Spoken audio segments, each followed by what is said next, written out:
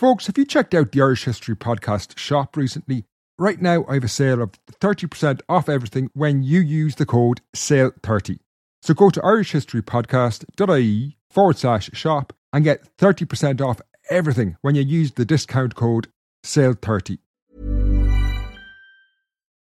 Millions of people have lost weight with personalized plans from Noom. Like Evan, who can't stand salads and still lost 50 pounds. Salads generally for most people are the easy button, right?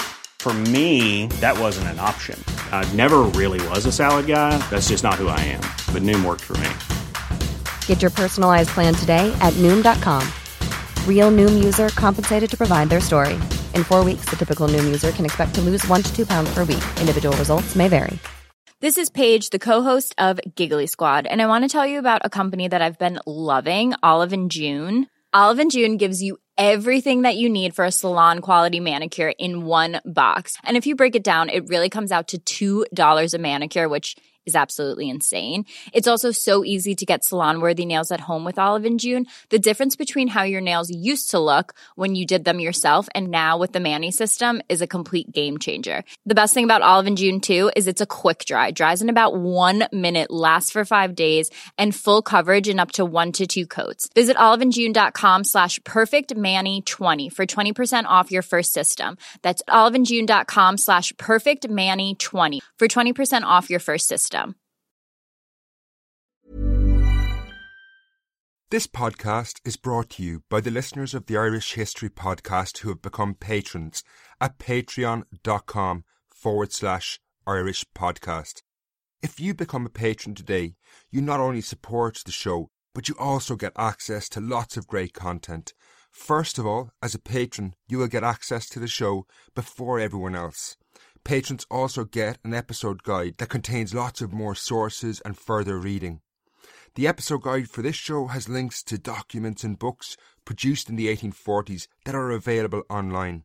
Patrons also get a monthly Patrons podcast, an exclusive show made only for you, the patrons. The next Patrons show is going to look at Charles Trevelyan's life. Many of you might have heard of his name before. He's an extremely controversial but very influential British civil servant during the famine. Become a patron today at patreon.com/Irish Podcast and get that show about his life. So that address, one last time, is patreon.com, patreon.com/Irish Podcast. Each week I'm taking time to thank the listeners who have become patrons, without whom this series on the Great Famine would not happen. This week I want to thank Paul Reynolds, Mark Malone, Deborah Bohan, JJ Kirby, Brenner, Evan Wyland, Dervla Carr, E.C. Marcon, Alexander, Mike Ryan and Susan Lucas. Thanks a million, folks. I really appreciate your support.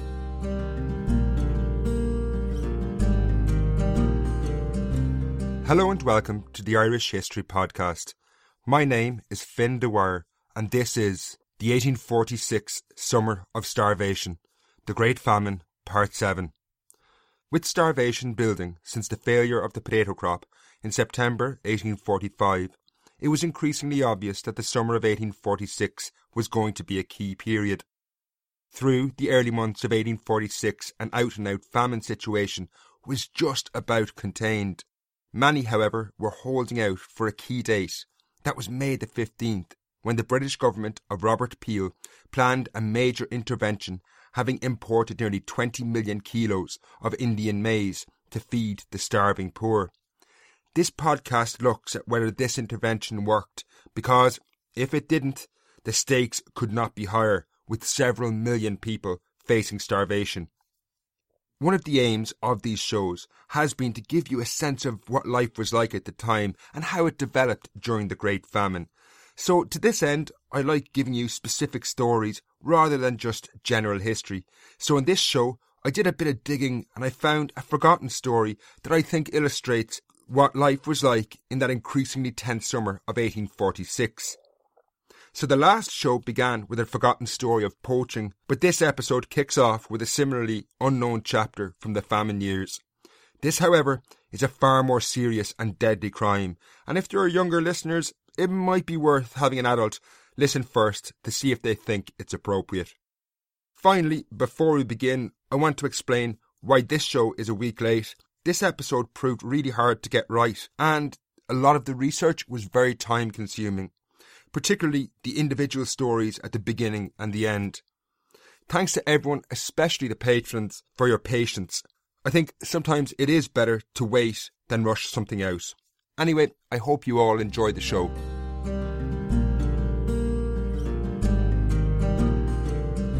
Theresa Cornwallis, a wealthy English heiress, visited Ireland on a holiday in the summer of 1846. By the time she landed, the island had seen the food crisis, which had been triggered by the loss of the potato crop in 1845, deteriorate week by week, leaving thousands facing a desperate situation. However, Cornwallis, a woman who stayed in the houses of the rich and powerful, encountered little of this starvation. Sure enough, she frequently talked about poverty when she later published a book based on her experiences in Ireland in 1846, but the reader gets little sense of a looming crisis. The account that emerges through the pages of her book differs little from that of other accounts of Ireland in the early 19th century. Now, this is not because Theresa Cornwallis was indifferent to the suffering of Irish people. In fact, she saw herself as sympathetic to Ireland's general poverty and encouraged her readers to spend a portion of the wealth bestowed upon them by Providence in Ireland, where she said they would be received with the Céad Míle Fáilte, so grateful to the ear of the wayfarer. The mention of Céad Míle Fáilte, or 100,000 welcomes, certainly isn't the impression of what we might expect in famine-era Ireland.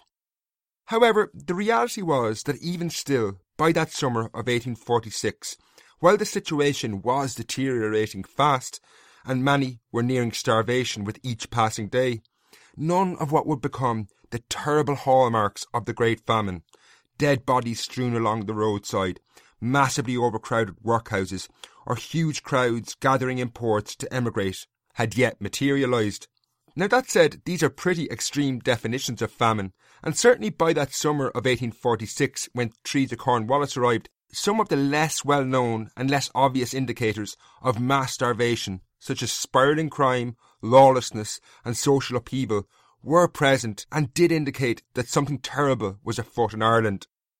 Now, for a visitor like Theresa Cornwallis, who had never been to Ireland before and spent her time in the houses of the wealthy, she would never have spotted these, but they were there for the trained eye.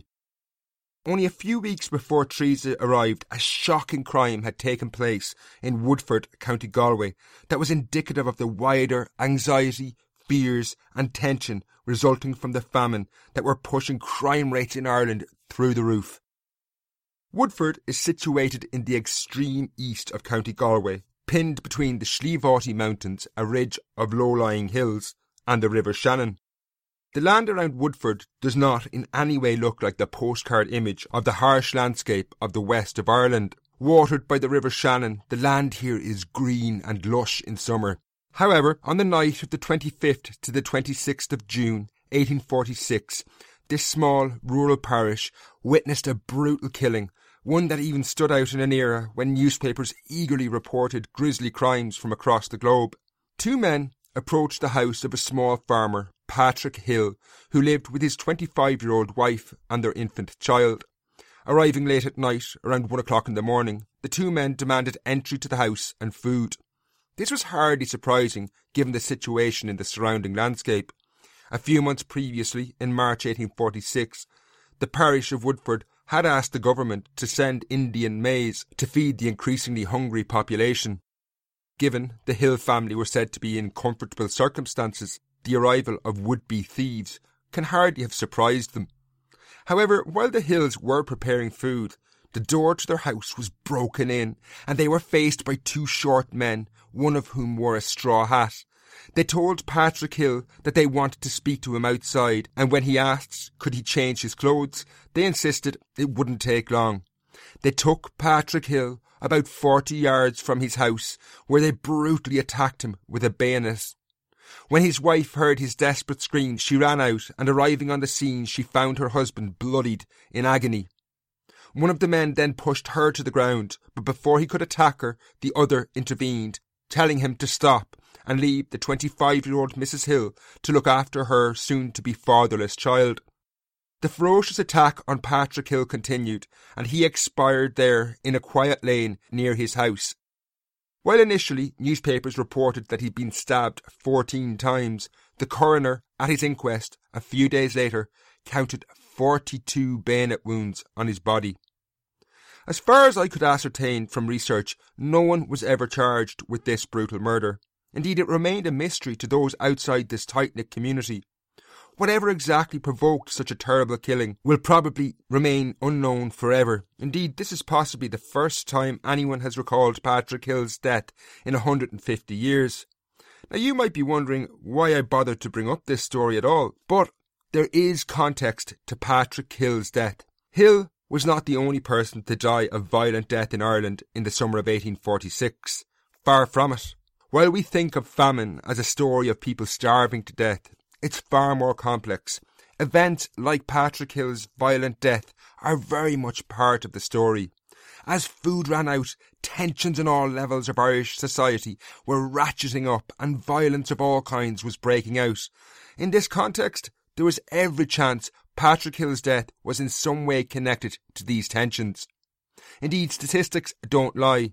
And while Theresa Cornwallis, the English heiress, may have been oblivious to it in the few short weeks she spent in Ireland, Ireland was undoubtedly becoming an increasingly violent society as a result of the growing hunger in 1846. Serious crime was soaring as the desperation and tension in society broke through the surface. Murders were up 28% in 1846. Aggravated assault was up 11%. Assault endangering life was up nearly 20%. House burgling had increased nearly threefold, and unsurprisingly, cattle stealing had gone through the roof, increasing by nearly 400%. In this context, it's entirely possible Patrick Hill's murder was just one of the forgotten aspects of the Great Famine that was already in evidence in the summer of 1846. When we see what was happening in wider society during that summer, it will become obvious why such violent crimes were increasing.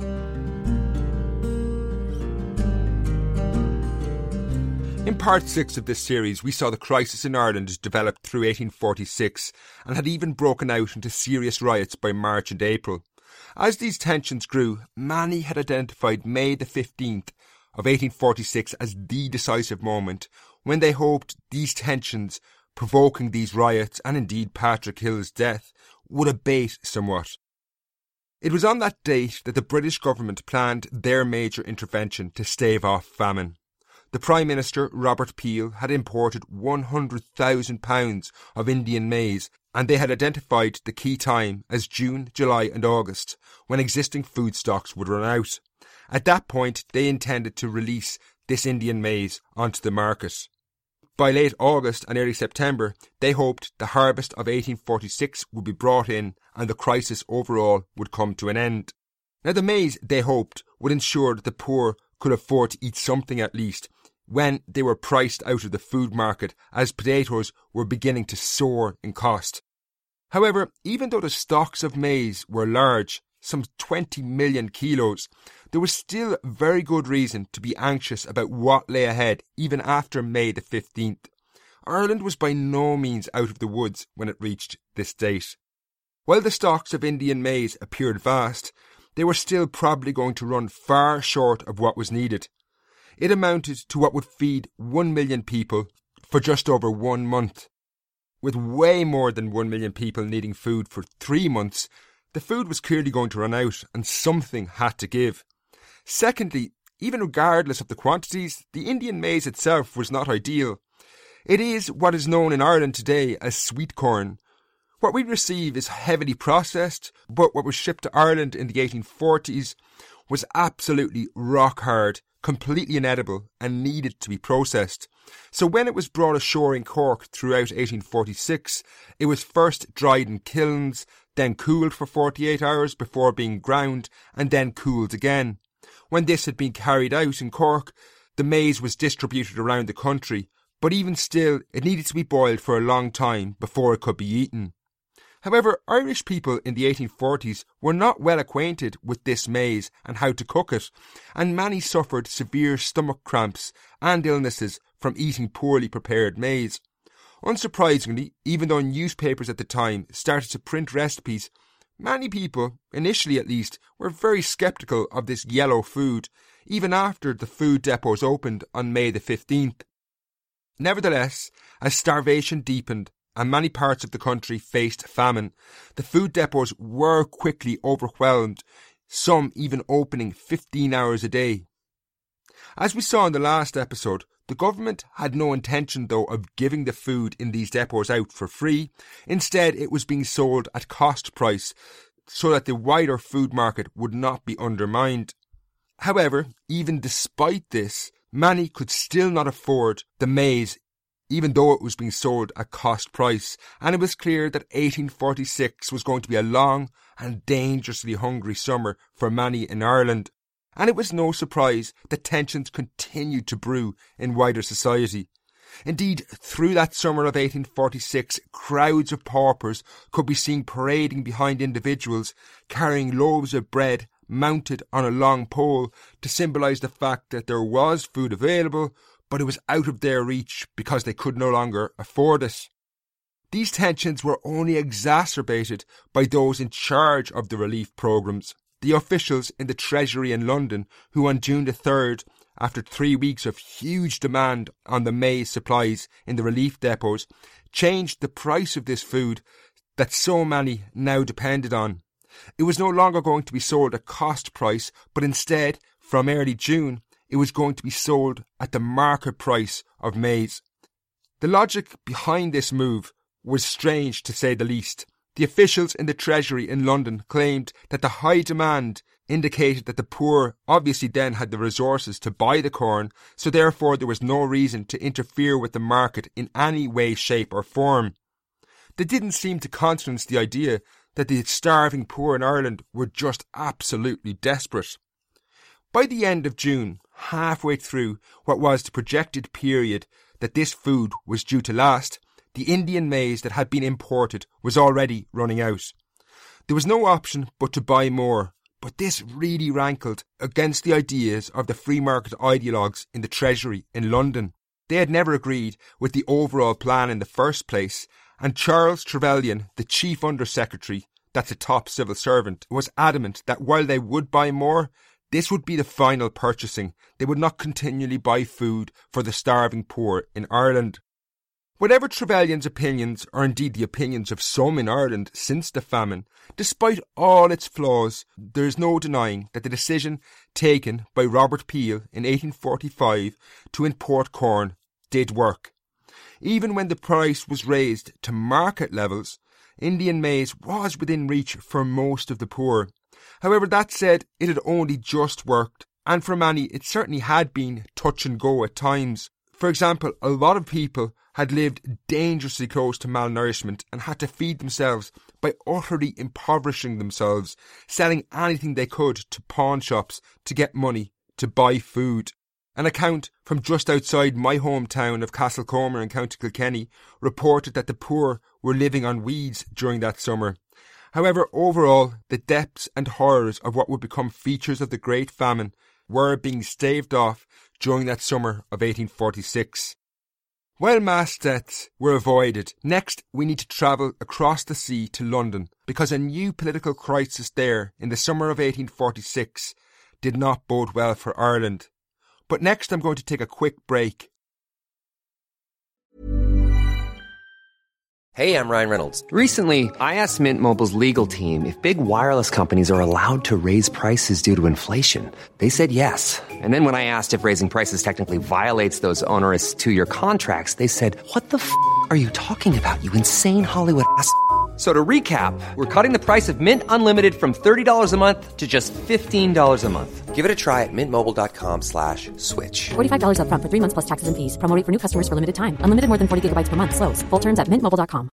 Quality sleep is essential. That's why the Sleep Number Smart Bed is designed for your ever-evolving sleep needs. Need a bed that's firmer or softer on either side? Helps you sleep at a comfortable temperature? Sleep Number Smart Beds let you individualize your comfort, so you sleep better together. J.D. Power ranks Sleep Number #1 in customer satisfaction with mattresses purchased in-store. And now save 40% on the Sleep Number limited edition smart bed for a limited time. For JD Power 2023 award information, visit jdpower.com/awards. Only at Sleep Number stores or sleepnumber.com.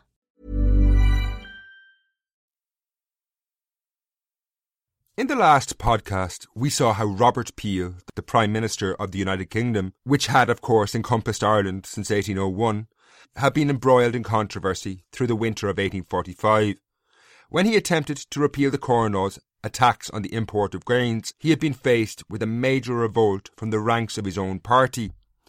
While he had been forced from office in December 1845, Peel had managed to return 2 weeks later when the opposition failed to form a government.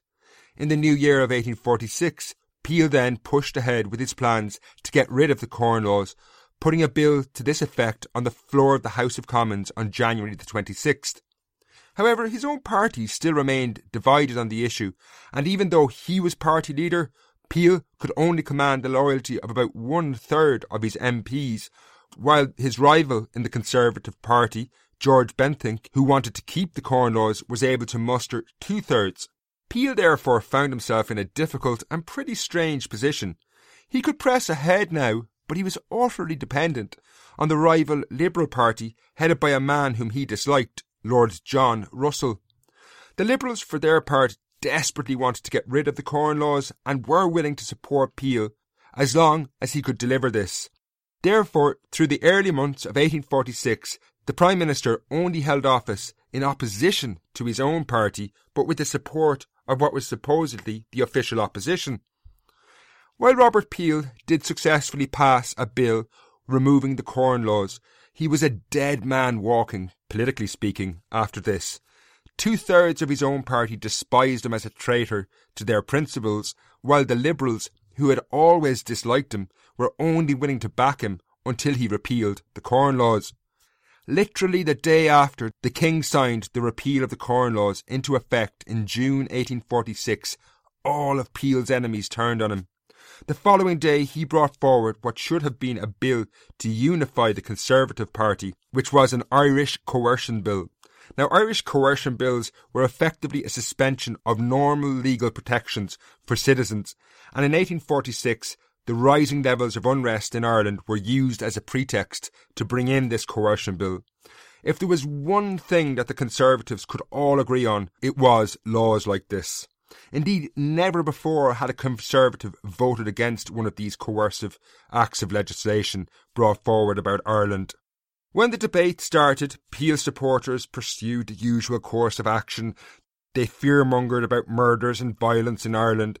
Even the case of Patrick Hill, who had been murdered only a few days previously, was mentioned in the House of Commons. However, when it was put to a vote on June the 26th, 1846, Peel faced a truly remarkable situation. Lord Bentinck, his rival in the Conservative Party, walked into the House of Commons, leading 200 MPs from Peel's own party to vote against the coercion bill, or in reality, vote against Robert Peel. Joined by Lord John Russell's Liberals and the Irish MPs in the House of Commons, Robert Peel had no chance. By the day's end, he had lost the vote. His government had fallen and his career was at an end. Now, this had far-reaching consequences in Ireland, given what came next. In the following weeks, Lord John Russell, the leader of the Liberal Party, now took power, and he would remain the Prime Minister for the rest of the famine. He, and more importantly, his ideology, would have a huge impact in Ireland. While Robert Peel may have been a late convert to free market thinking, and he had been willing to bend his views when it came to the famine by importing Indian maize, Lord John Russell and his Liberal Party were totally committed to the ideas of free trade. It was their unifying principle. They firmly believed that the government should intervene as little as possible, even in famine situations. They were convinced that if the market was allowed to take hold without any government interference, it would resolve the issue. They, for example, would not import Indian maize like Robert Peel had done, the very thing that had staved off famine in early 1846, and there was definitely no hope that they would bring in a ban on exports or close ports in Ireland. Now, before we move forward with the story, it is worth taking a moment now to look at the changes in personnel that took place after the fall of Robert Peel's government, because this sees a few individuals leave our story. Lord Hewsbury, the Lord Lieutenant or representative of the British government in Ireland, who we met at the start of the series, was among the first to go. Having been appointed by Robert Peel in 1844, he was replaced by the Liberals when they took power. His successor was Lord Bessborough, an Irish landlord. The second most powerful office in the United Kingdom, that of Chancellor of the Exchequer, was taken over by Charles Wood, a committed free marketeer. Obviously, the most important change was that Robert Peel himself fell from power, and it is worth taking a moment to take stock of what he did during his time in charge during the Great Famine. Generally speaking, it is agreed that the measures taken by Peel were effective. The Freeman's Journal famously reflected, several months after his departure, that no man died of famine during his administration, and it is a boast of which he might be well proud of. This, however, was written during the darkest chapters of the famine in 1847, but there still is something to this. While there had been deaths by this stage which could be attributed to famine, they were few and far between under Peel's reign. Peel's measures did see Ireland through to the harvest of 1846, which it was hoped by many would end the crisis. However, the historian Christine Keneally does point out a few other factors that need to be borne in mind before we close the book on Robert Peel. He had made contingencies based on the predictions of the Scientific Commission he had sent to Ireland in 1845, which had predicted a total collapse of the potato crop. This had not happened, and as we've seen, around 30% of the crop had been lost. However, had the original predictions materialised, Robert Peel's measures would have been hopelessly inadequate. Critics of Peel also hone in on his other actions, specifically around the Corn Laws during the winter of 1845. As we saw in the last episode, his linking of the Corn Laws to the famine had long-term consequences in Ireland and allowed those who wanted to, in England, deny the very existence of starvation in Ireland. What Peel would have done had he stayed in office is little more than counterfactual history, but it is fair to say that overall he was better than what followed him, because Lord John Russell and his Liberal Party, armed with what were pretty extreme views of society and the economy, were not the people you wanted in charge, particularly given what was unfolding back in Ireland in the high summer of 1846.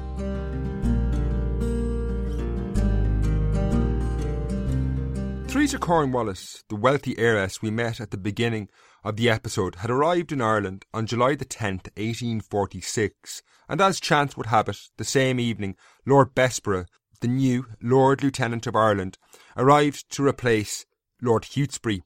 While Bessborough set off for Dublin and the pomp and ceremony that welcomed all new Lords Lieutenant, Theresa Cornwallis was off on a holiday tour of Ireland. In the coming weeks she travelled extensively, visiting sites of natural beauty and historic interest across the island. She kept a journal of her travels, which, as we saw earlier, were published in a book entitled A Summer Visit to Ireland. Now, through the pages of that book, a very faint thread emerges where Cornwallis unknowingly recorded the very early stages of what was nothing short of an utter calamity taking hold in Ireland in the summer of 1846. Cornwallis first headed south towards the town of Bray in County Wicklow. For some strange peculiarity, the blight had a minimal effect in the mountainous terrain of the county in 1845. She stayed a night in Shangana Castle, the home of George Cockburn, a renowned general, and began to make her way inland into the heart of the Wicklow Mountains. Disturbingly on her trip, Cornwallis casually recorded on July the 12th that in Wicklow, where the crop had been sown in 1845, potatoes were beginning to fail. She did not dwell on the topic, as her writing and thoughts were consumed by a visit to the medieval monastery of Glendalough the following day.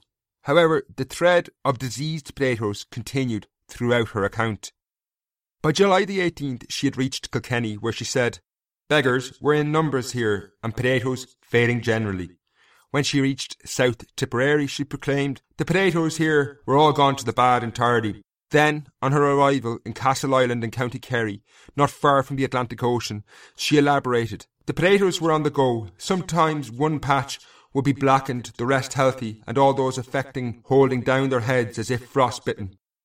Over the 300-odd pages of her book, these mentions of the potato crop were few and far between, ultimately taking up what probably amounted to a few paragraphs. While Cornwallis may not have realised it, from what she was seeing, it was obvious that the potato blight which had caused so much trouble in Ireland the previous year was returning, but also it was breaking out 2 months earlier than it had in 1845. These extra 2 months would give it a chance to spread right across the island. It could potentially destroy the entire crop now. This was truly terrifying. Millions across Ireland had just survived through 1846, but they had all been focusing on getting the new harvest in August and September. But now, in July, the blight was reappearing and endangering that harvest. By July the 20th, the government were increasingly aware. Charles Trevelyan in the Treasury in London received a report telling him the disease is reappearing. The reports of the new crop are very unfavourable. This was an understatement. The blight of 1845 was going to be minor compared to what was about to take place in 1846. To make matters worse, the new government of Lord John Russell were the last people you would want in charge in this situation. In the next episode, we are going to see what happens through the later months of 1846. Until next time, Slán.